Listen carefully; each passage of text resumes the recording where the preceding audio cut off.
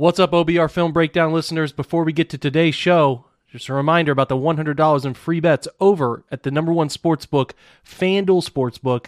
Use the promo code OBR today to claim that $100 in free bets. Again, that's promo code OBR at FanDuel, the official sportsbook partner of the NFL. You must be 21 or older, present in Ohio. Bonus issued in non-withdrawable free bets that expires 7 days after FanDuel accepts its first real money sports wager in Ohio on 1/1/2023. Unique user identification required. Offer ends on the go-live date. Restrictions apply. See terms at sportsbook.fanduel.com. Gambling problem, call 1-800-GAMBLER. Now, the latest on the OBR Film Breakdown podcast.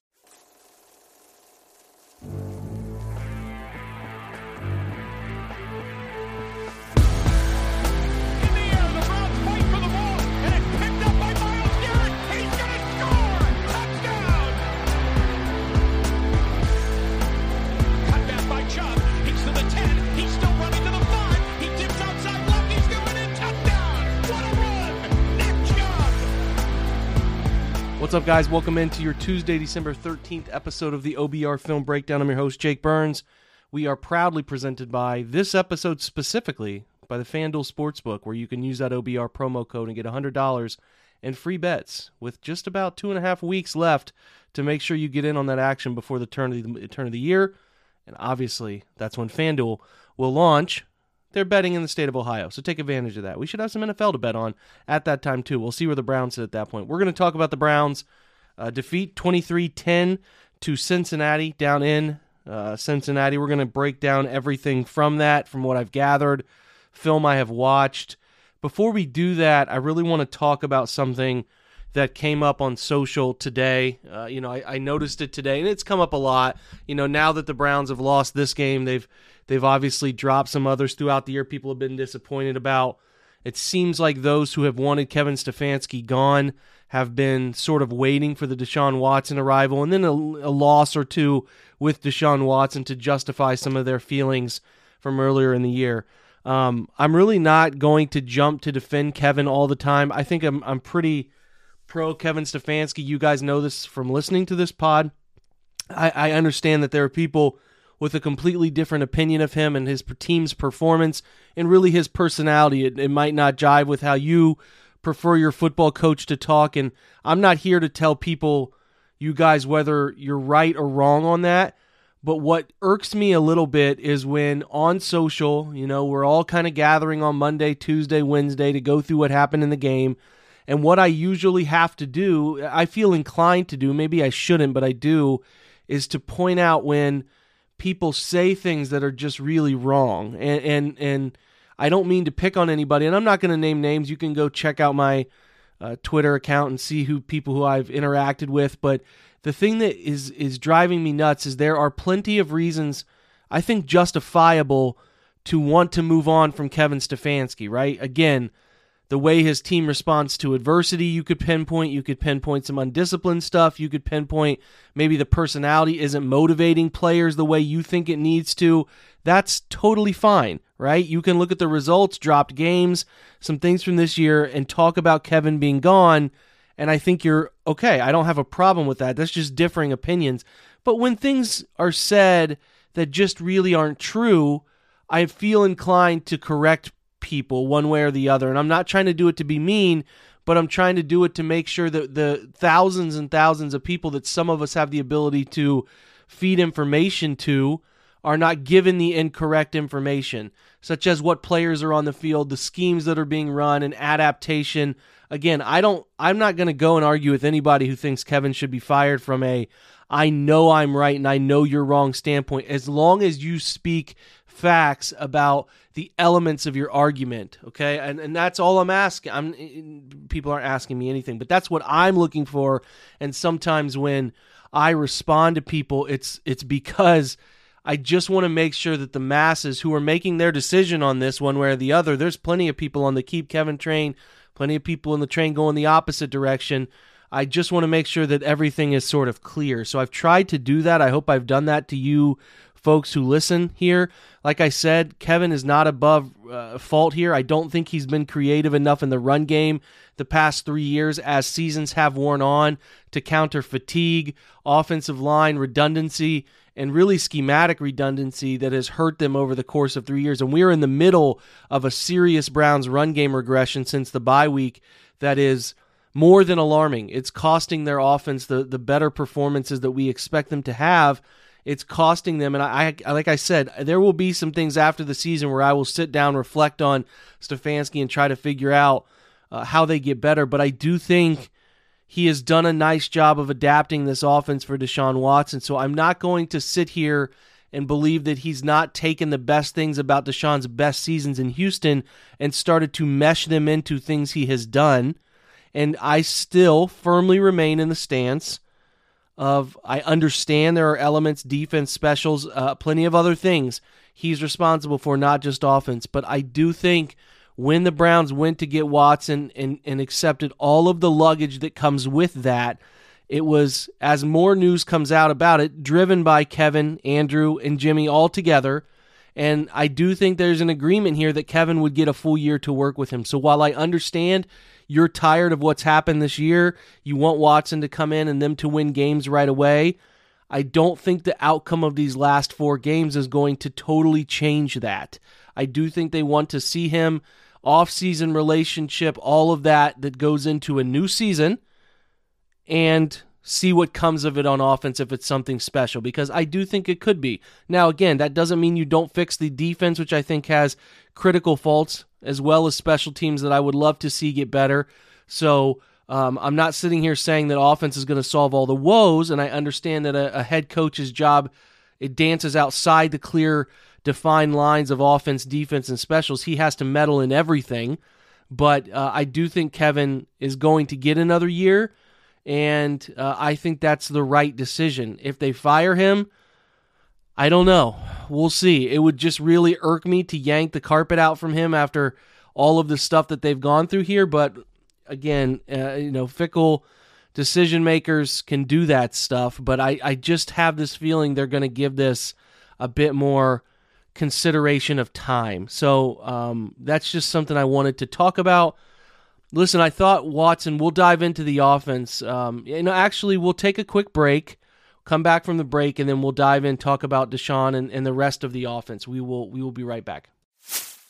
Hey guys, telling you again about the fantastic offer coming up from FanDuel, America's #1 sportsbook, which is coming to the Buckeye State at the turn of the year. They're already available. If you go in, sign up, you get $100 in free bets with an early sign-up bonus. Now again, reminder, you cannot get this offer if you wait around and do it after the turn of the new year when it's a go-live date for sports betting in Ohio. You have to do it early. You get an early sign-up bonus by using the promo code OBR. Very simple. Just OBR. Get that sign-up bonus, right? Get $100 in free bets. Just have to download the FanDuel's top-rated sportsbook app. Safe, secure, super easy to use. I already do it for some of the shows that I do on Sundays just to look at lines and give advice. Download that app. Ohio, it's your chance to get in on the action. Join today. Again, promo code OBR. Make every moment more with FanDuel, the official sportsbook partner of the NFL. Again, the disclaimer, 21 and older. You got to be present in Ohio. Bonuses issued in non-withdrawable free bets that expire 7 days after FanDuel accepts its first real money sports wager in Ohio, 1/1 of 2023. Unique user identity verification is required. Offer ends on the go-live date. Restrictions apply. See terms at sportsbook.fanduel.com. Gambling problem? Call 1-800-GAMBLER. We're driven by the search for better. But when it comes to hiring, the best way to search for a candidate isn't to search at all. Don't search, match with Indeed. Indeed is your matching and hiring platform with over 350 million global monthly visitors, according to Indeed data, and a matching engine that helps you find quality candidates fast. Ditch the busy work. Use Indeed for scheduling, screening, and messaging so you can connect with candidates faster. Leveraging over 140 million qualifications and preferences every day, Indeed's matching engine is constantly learning from your preferences, so the more you use Indeed, the better it gets. Join more than 3.5 million businesses worldwide that use Indeed to hire great talent fast. And listeners of this show will get a $75 sponsored job credit to get your jobs more visibility at Indeed.com/Blue Wire. Just go to Indeed.com/Blue Wire right now and support our show by saying that you heard about Indeed on this podcast. That's Indeed.com/Blue Wire. Terms and conditions apply. Need to hire? You need Indeed.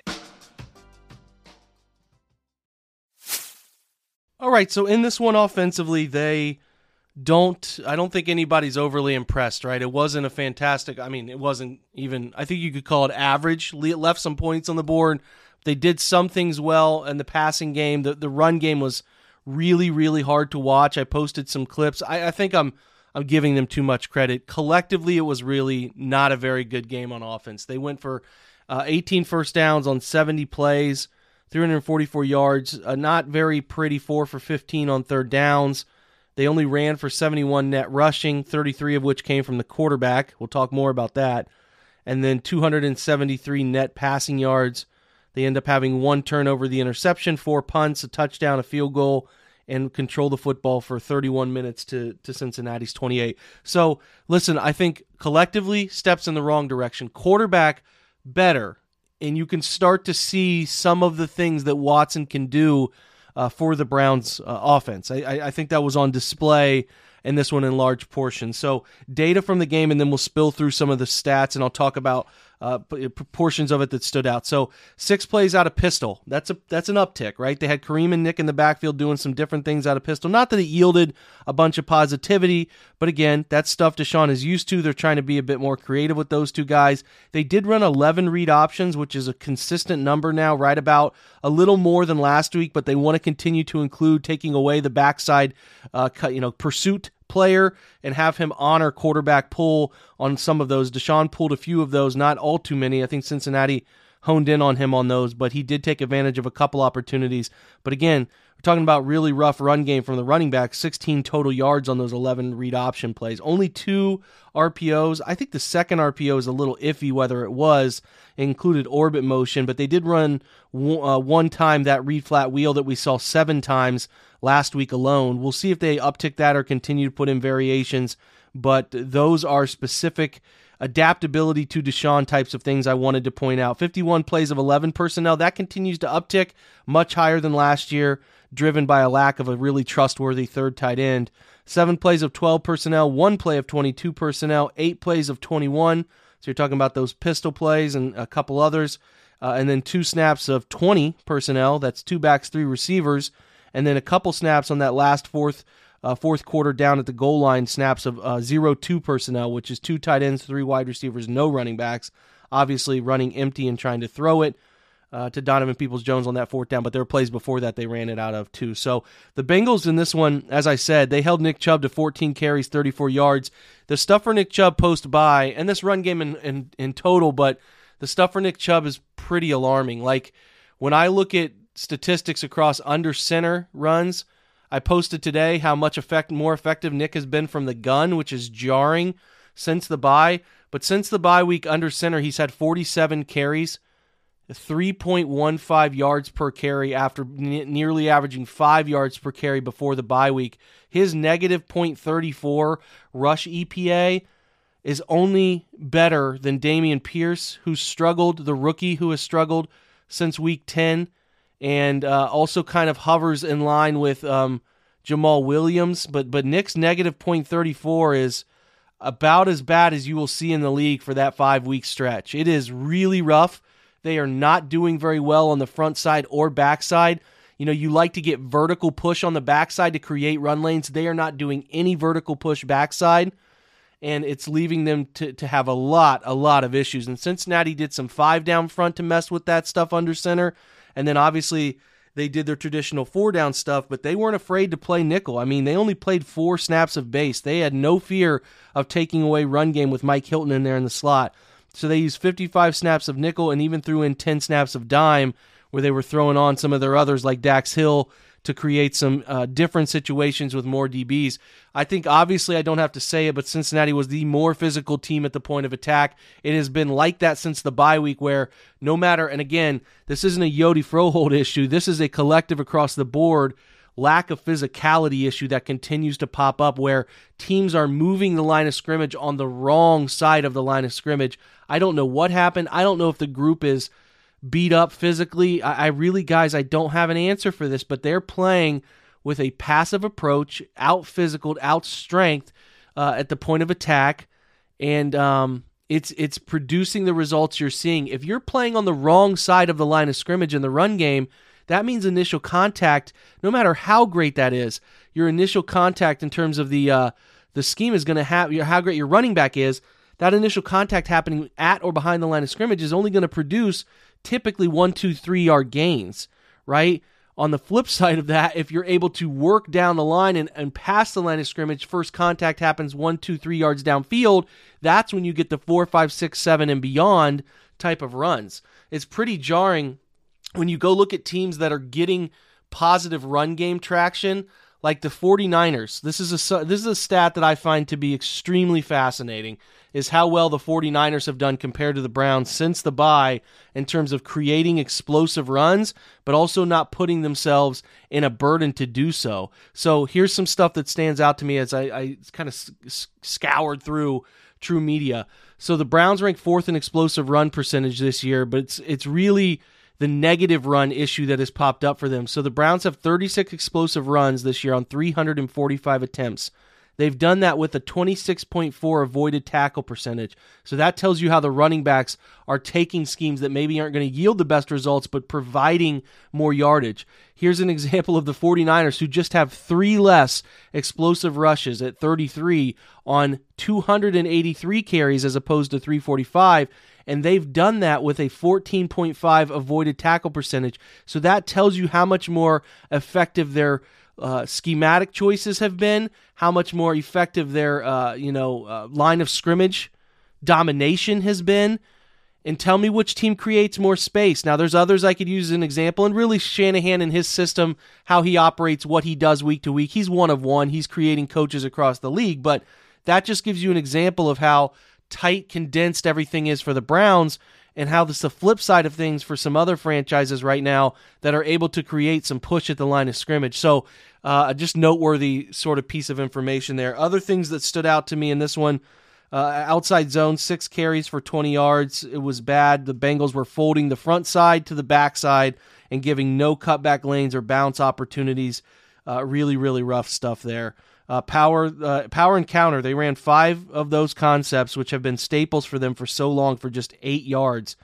And then pin pull, which has been their best shotgun run, where Nick has been far superior, posted this stat on Twitter, far superior in the pin pull game from shotgun than he has been from under center. He only ran that 2 times for -1 yards in this game. So really rough all around. I think the data is ugly. 6 total rushing yards in the second half, and I know they played a large portion of that in catch-up mode, but you don't have to, stretch or squint all too hard to be able to figure out what the issue is. This team is good. I think the Browns have a good football team, but as they ease Watson back into this whole thing, I don't think it's crazy for you to understand that the run game still has to be an important part of what they do, and they have to still be, at the bare minimum, respectable with it. They cannot be a net negative run team because they're still not predicated to throw it around the yard. You got to beat up Amari Cooper. You got Donovan Peoples-Jones trying his best and playing well, but you got a rookie in David Bell. You're trying to get more out of other guys like Michael Woods, but they're not built to be pass heavy. They will maybe get there, but they're not there right now. They're built to be able to run it, and if they can't run it or base some of the success of their pass game off of that run, that's when you get the predicament that they're in, where they cannot seem to solve drives, even though, again, the quarterback play saw an uptick. So we're going to talk through some statistics offensively. Donovan Peoples-Jones plays every charted snap along with all of your offensive line. Watson comes off for the 1. And listen, that 4th and 1 play, again, to me, it's a home run swing from Stefanski. If it works out, you're a hero. It's a great call. Can't believe they called Jacoby Brissett play action on his birthday right there on 4th and 1 to kind of counterbalance that. Typically, what they like to do is run quarterback sneak, right? They get creative. Last week, they ran a little jet handoff. This week, they run the look of a quarterback sneak, but run play action off of it. You could be on the side of never take Watson off the field. Why would you do that? Why would you put a backup quarterback in and he's ice cold off the bench, expect him to throw a 30-yard touchdown strike? It was open. It wasn't wide open. It was open, but it would have taken a perfect throw. It didn't happen. I was not a big fan of it, but I also understand that with big risk, with bigger situations, sometimes you do take big risks, and it seems like more often than not, unfortunately, they're just a step or two off on those, and they're really ending up landing in Kevin's face, which is which is a bit unfortunate right now because I like that he's being aggressive in those, but ultimately not panning out, and that's why people are upset. Results-based stuff, I totally get, and I think that was a big risk and a big moment when you probably could have just used some early points to get your guys feeling good. But then again, trusting a rookie kicker from 45 yards has not been a money decision either. But anyway, back to the topic at hand. Njoku, 69 snaps, so he played a lot coming off of missing last week. Cooper played 62. His pitch count was pretty dang high. As you can see, David Bell played 49, Chubb 45, Kareem Hunt 28, and Michael Woods 15. So listen, the offensive grades, you didn't have a guy a grade over 65. At the top of the scale, Conklin, David Njoku, Donovan Peoples-Jones, Jedrick Wills, and James Hudson was on the field for one play. Those are your guys above 60. But everybody kind of hovered around average. Yodi Froholt was the only guy below 50 at a 43.7. Looking at passing grades for Watson, 26 of 42, 276, a touchdown interception, 53.6 passing grade. He ran relatively successfully, 6 for 33. He had one big-time throw, which obviously came with the defender hanging on his leg. I put that up on the Twitter timeline. Hits a dig at about 20 yards. A great throw. It's an unbelievable throw to be able to make, and he drilled it in there. But the next play, unfortunately, I also broke that down with some audio. If you're interested in that, go check that out. 2 turnover-worthy plays, one of which is clearly the interception. I believe they gave him another turnover-worthy play on a late throw in the fourth quarter. He threw a speed out to the slot, and it was jumped by a linebacker. Jermaine Pratt jumped it, but he didn't end up intercepting it, I think. I'm not totally sure on that, but based on how they graded it in the situation, I think they gave him that one. 4 drops, which doesn't help. 2 batted throws, right? So that accounts for a couple of them. 2 sacks. I would say one of the sacks was on him. Another one, I'm not totally sure. I could see it going both ways. There was a 3rd and 13. He had a guy on a shallow drag when Cincy brought 7. He never even saw the shallow drag, which would have been a huge gain. He never saw it. That was a crippling one on a 3rd and 13 they could have converted. But again, better. Overall better. When he was kept clean, 22 of 32, 201, a touchdown. Really effective. Under pressure, 4 of 10, 75 yards. The one interception where he just was late getting back to the deep over route.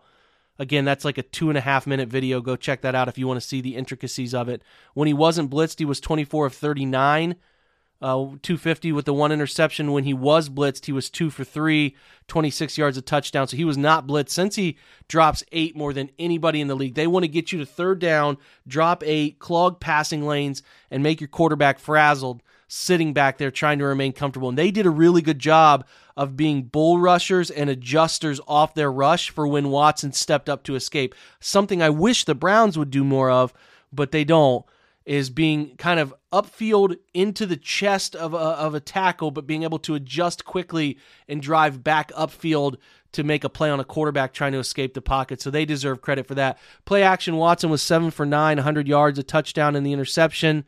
No play action, 19 of 33.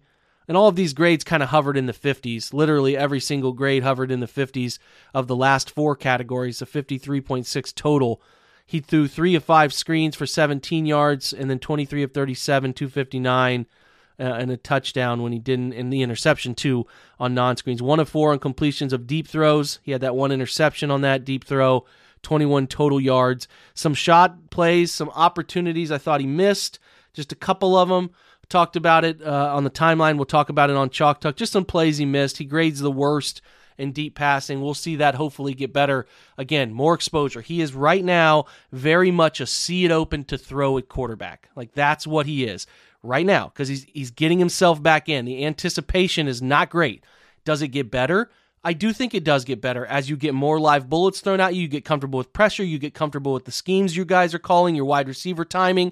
It will get better. He's shown that throughout his career. Right now, though, as the game is moving quick, everything's on top of him. He's working himself back in. It is very much for him right now, see it to throw it, and that means that there will at times be mistakes, or there will at times be mistakes made in processing, not seeing something.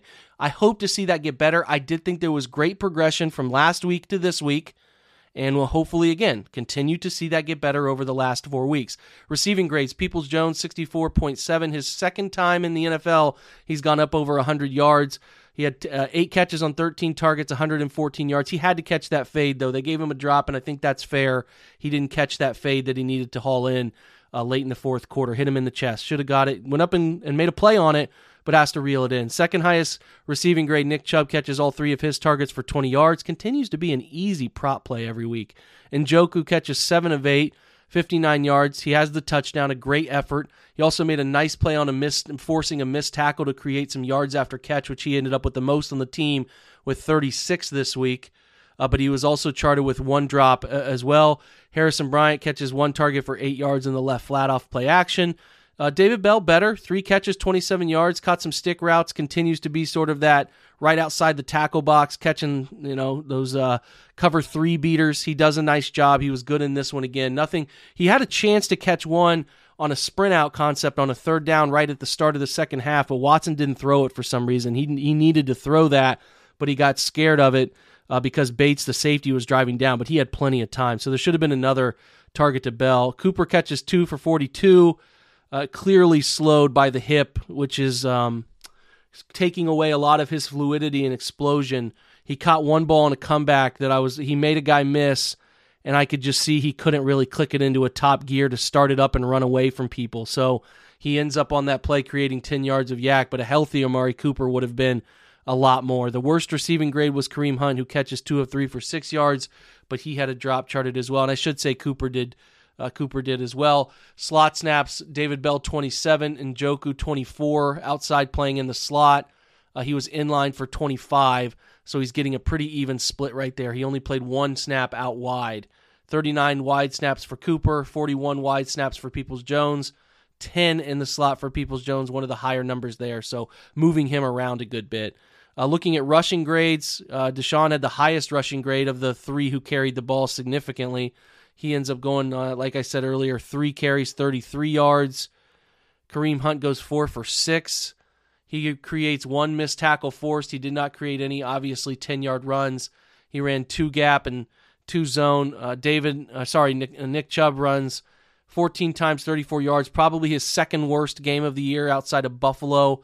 54.6 grade. He had 2 rushes of 13 yards downfield. 1 was a draw. Another was an early game wide zone run where it felt like Cincinnati was slow playing it, expecting play action because the formation wasn't bunched aligned and got some space to run, but that was the only one that created space to run. He had just that 1 run of 10 plus, 3 missed tackle forced.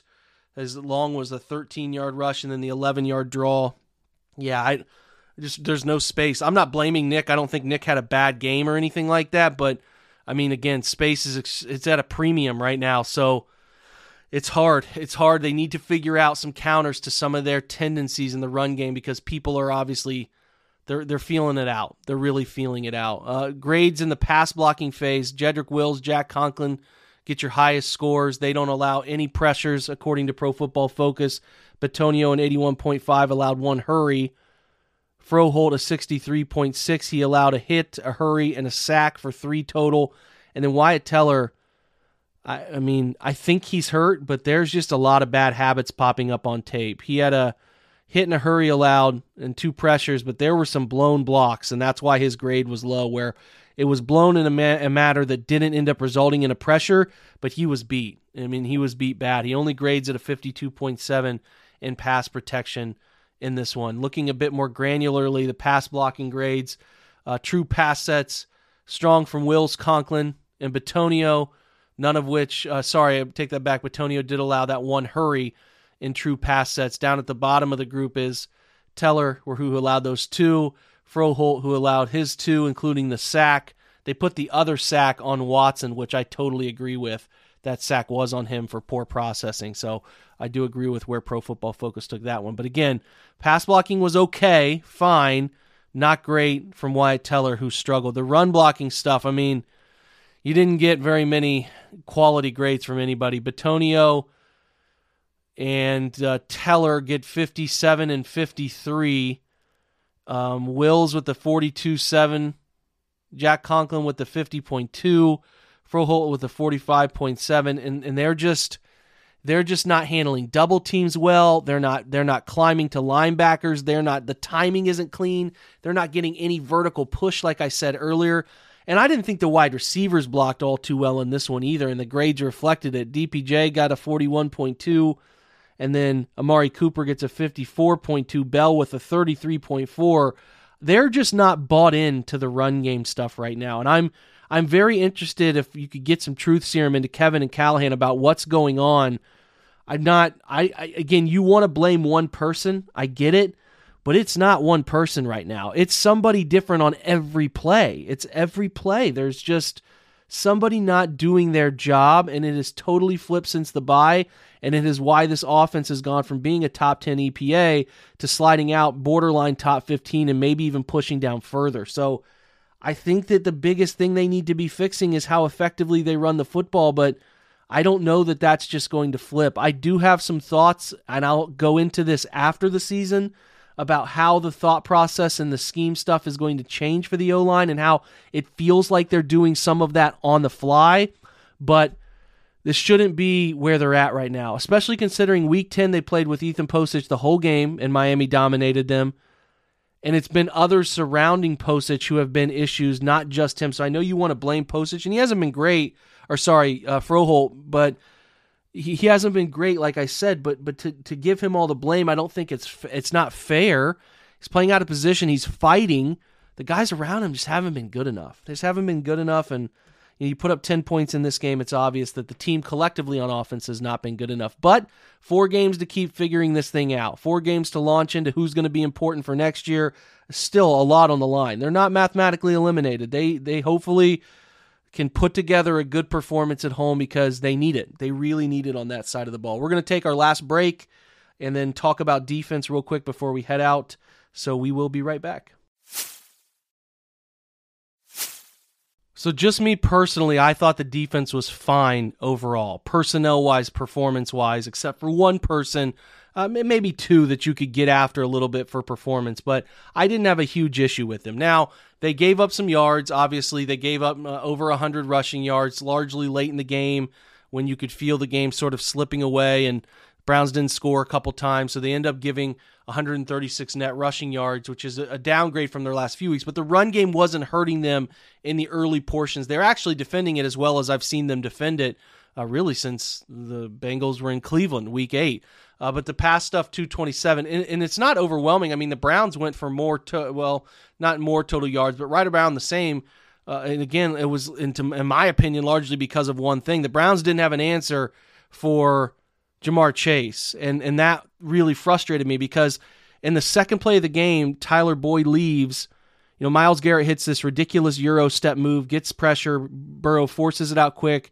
Tyler Boyd, I think, breaks his finger early. They didn't play T. Higgins, so you had Trent Irwin playing a lot of snaps for them, and another Trent. I cannot remember the last name of the other Trent playing for them. A couple white wide receivers, long hair, kind of looking the same. Trent Taylor, I think, is his name. Trent Irwin and Trent Taylor, number 11. Both of them were your feature guys, and obviously they were down Hayden Hurst, so they're playing Wilcox at tight end. I wanted the Browns to be aggressive. I wanted them to bracket Jamar Chase, make him the only logical target that Burrow was comfortable with, make him so uncomfortable, and make Burrow beat you with these other guys. But it was clear the Browns had no adjustment, no recourse to what their original game plan was for if Boyd and Higgins were on the field. Now, Miles and Jadeveon play a lot of snaps, 51-47. Both play elite football. Both get 6 pressures. Miles gets 2 sacks, a hurry, a hit, 6 total pressures, and 6 hurries from Clowney. Draws a couple flags, knocks the ball down that gets picked off. The best duo performance I've seen from them since they've been in a Browns uniform. Maybe the Bears game last year you could argue was better, but they were really dominant. They gave the Bengals tackles and protection fits. Deion Jones played pretty well, played 59 snaps, graded well in coverage, tackling. He had 3 stop tackles, 5 total on the day. Taven Bryan, Perrion Winfrey did a good job, 33 and 35 snaps respectively. JOK, your next highest guy, was okay. Some misplays here and there. He had a missed tackle, but I thought he was better in coverage, had a couple stop tackles, good in run fits. Those guys played well, and it's nice to see an uptick from Taven and Perrion, obviously creating pressures. 1 sack from Winfrey was wiped away, unfortunately, on a penalty, but I thought that they were good enough up there to get it done. Jordan Elliott, a bit uneven, some good, some bad. The guys who didn't grade well, John Johnson down at a 45.7, including a coverage grade of 48.4. Ronnie Harrison, when he was out on the field, 19 snaps, which is going to happen. Obviously now with JOK's injury issue, is going to have to be on the field a bit more because they just don't have a second linebacker that they're going to trust besides Deion Jones. They could play Tony Fields some, but they only played Fields in this game 11 snaps, so I think Harrison's going to see a lot of sort of those pass down snaps.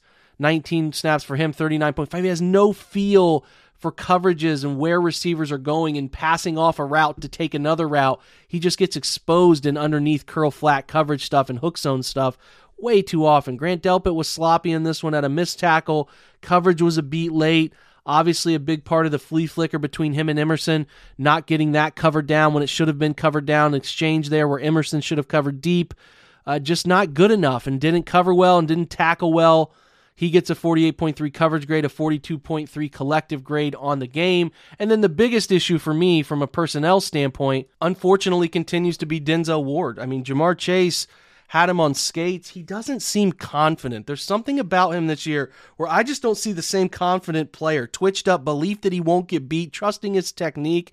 He allowed 5 of 10 targets to be caught in his direction for 63 yards, including a touchdown, where I just can't fathom how he didn't have his head around to find the football. Even though he was getting safety help, he was right there squeezing the route. Chase broke him off a couple other times. And listen, I got problems with the scheme, that's fine, but they paid Denzel Ward so much money to be able to get down in the... You paid him to cover people like Jamar Chase and do it well. And there's like this fear of getting him down, playing man-to-man, and it could be Denzel, I don't know, but he's playing passively, slow, untrustworthy cornerback right now, and it's a problem. He's the lowest grade out there for a guy that played meaningful snaps, a 41.3 grade. He had a 42.9 in coverage, like I said. He's playing hard. I don't think he's like playing soft. I just don't think he's trusting the technique.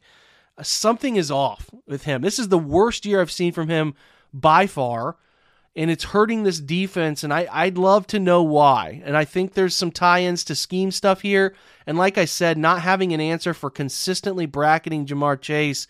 Yeah, the Browns could have won without it, but man, you could have made Burrow all kinds of uncomfortable if he didn't target Jamar Chase 15 times in this game. Like 15 times Chase is targeted. That's an insane number to me. Denzel was involved in 9 of those targets for 5 catches. Right? If you just look at Chase from the side of who he matched up with, obviously he gave Denzel a bunch of trouble, but then they were doing routes with putting him in the slot, and they moved him around well, but they put him in the slot where he exposed Greg Newsome for 3 catches on 4 targets, 34, and then John Johnson as well when they would roll down and play that cover 3. The Browns were bringing the overhang defender off the edge a lot, and it was driving me nuts. I don't know why they wanted to do that given how well Joe gets rid of the football. 2 catches for 22 for against John Johnson. 2 easy plays in that one. And again, he's the only one that mattered in the passing game. That was it. And that's why I'm so frustrated they couldn't adjust on the fly. When Burrow was under pressure, that's when he struggled a little bit. 5 of 11, 45 and a pick. They needed to find ways to take his first answer, Jamar, away from him. When he was blitzed, he was 3 for 4, 37 and a touchdown. Not surprising. They didn't blitz him much, but when they did, it was obvious and he took advantage of it. When he was kept clean, 13 of 22, 194, he has a 70.2 pass grade. Burrow was fine.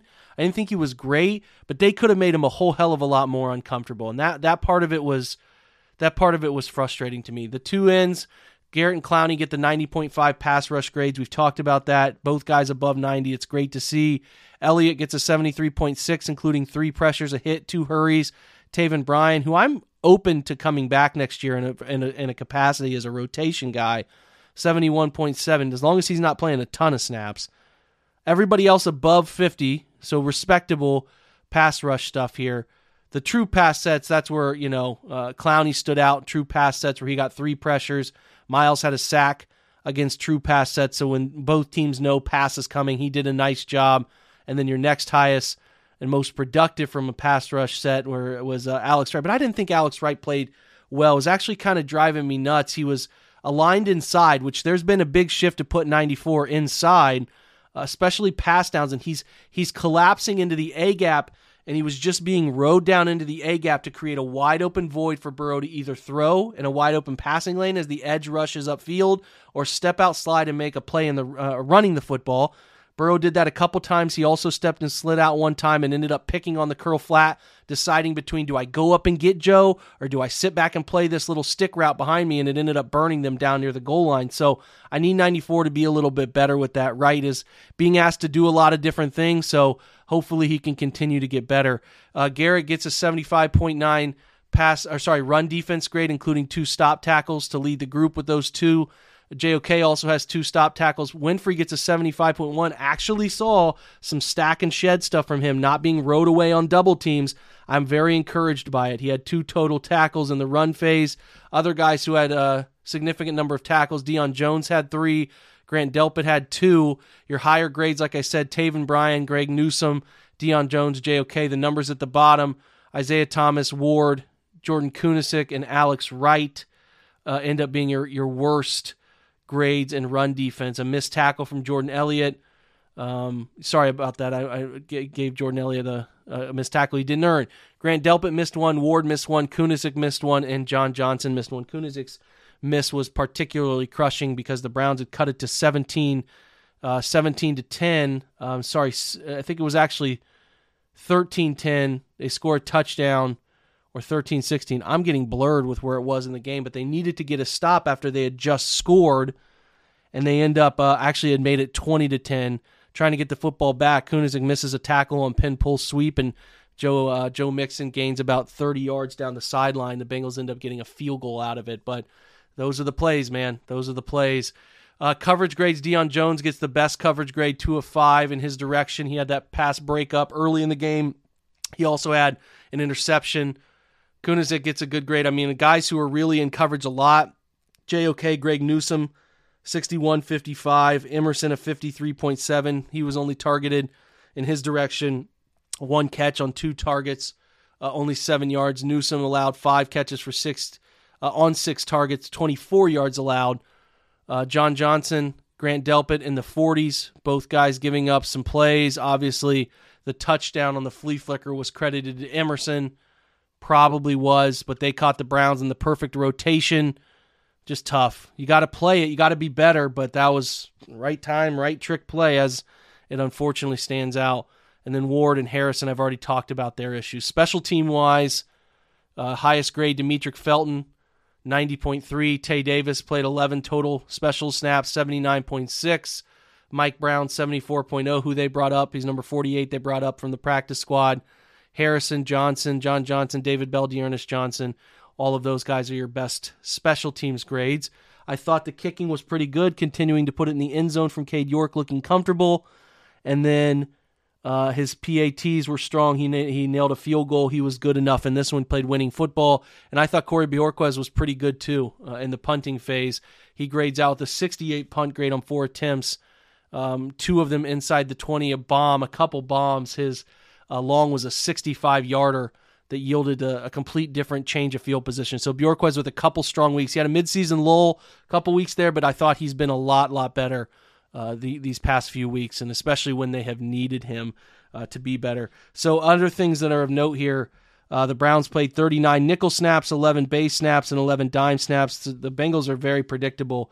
They played just 12 snaps of their the Bengals ran 61 plays. Only 12 of those came out of 12 personnel. The rest were out of 11 personnel, so they continue to run a lot of 11. The Browns matched it in a variety of ways, continuing to try to solve run game by playing 11 snaps of base. There was an uptick in dime. They ran more middle of the field open coverages, again, quarters, 7 snaps of quarters, 10 snaps of cover 2, and 14 snaps of cover 6. But again, the Bengals with cover 6, and they were trying to maybe do some bracketing of Jamar Chase. The Bengals were able to move Chase between different slot positions and put him in positions that were hidden away from the bracketing, and the Browns didn't have an answer. The only 8 snaps of cover 1's a bit disappointing to me. They give the True Media credited them with 1 bracket and 1 coverage snap of 2-man, but they didn't chase, ironically enough, they didn't chase Jamar Chase off the line. They didn't double team him. They didn't take away Burrow's best option. And again, They played well enough to win, in my opinion, for the most part, well enough to win. The penalties were rough. The penalty on Denzel. Listen, that's a point we should close with here. Is like, I didn't think the Browns were any more undisciplined in this game than they have been at other points in the year, but I just thought the flags for both sides were really, really ticky-tack fouls, especially some of the holding calls that we saw in the first half that were changing the outcome of drives. Obviously, the biggest change by a flag was earned as Tony Fields with the punt block roughing the kicker that gives the football back to Cincinnati to create a drive where the Browns end up getting a hands to the face penalty. They end up getting Denzel gets a 33-yard unnecessary pass interference call, holding down Chase's arm when he didn't need to. So, listen, the flags were abundant, and I think I would say 50% were unnecessary. The game was called very tight, but when Tony Fields his angle is terrible to block. It's not even close to blocking it, and he's angled right into the kicker. Anybody knows if you've played football, the idea is you take the football off the toe of the punter because that way if you don't get it, you don't run into the punter, you don't land in him, and he has a safe space to land. Fields' angle is right upfield, all his momentum running right into the chest of the punter and drills him. And I get it, they're going after a block, they're trying to create a momentum play, but you can't have that. You cannot make that mistake. It crippled them. Then you add in the drive penalties, and it was all of a sudden a touchdown to make it 7-3. Late in the second quarter, the Browns give it back. Bengals down the field, aided by a penalty, get down the field again, and then that Samaje Perine score with 24 seconds left to put them up 13-3, and that swung everything. It swung everything, and then midway through the third quarter, after the Browns didn't get some first downs and create points, you hit them with a flea flicker, it's 20-3, and that's pretty much all she wrote. So, again, in this game, some positives, clearly some more negatives. There's 4 games to fix it. I'm honed in on how the relationship works at quarterback and play caller, how the defense, what personnel on the defense shows out to say this guy's improved going into next year or he cared. That's the stuff I'm paying attention to. I pretty much have put my stance out there for a lot of key topics around coaching. I hope you understand where I'm coming from. I try my best to understand where you're coming from. There's 4 games to evaluate a lot of stuff here, and hopefully these 4 games, which are all very winnable, yield some positive results. So we'll check in tomorrow with our usual visit with Jared Mueller. Until then, guys, thanks for stopping in. I appreciate you guys being here. We will do our 3 guests as we normally do and try to sprinkle in another guest before we get to the Ravens this weekend. There's a lot to determine with where the Ravens will be at that time. But again, thanks for stopping by. Check out Tuesday Chalk Talk. Check out the written content at the OBR. There'll be plenty up. And then obviously swing by tomorrow to hear my podcast with Jared Mueller. Thanks for being here, guys. Have a great Tuesday. Go Browns.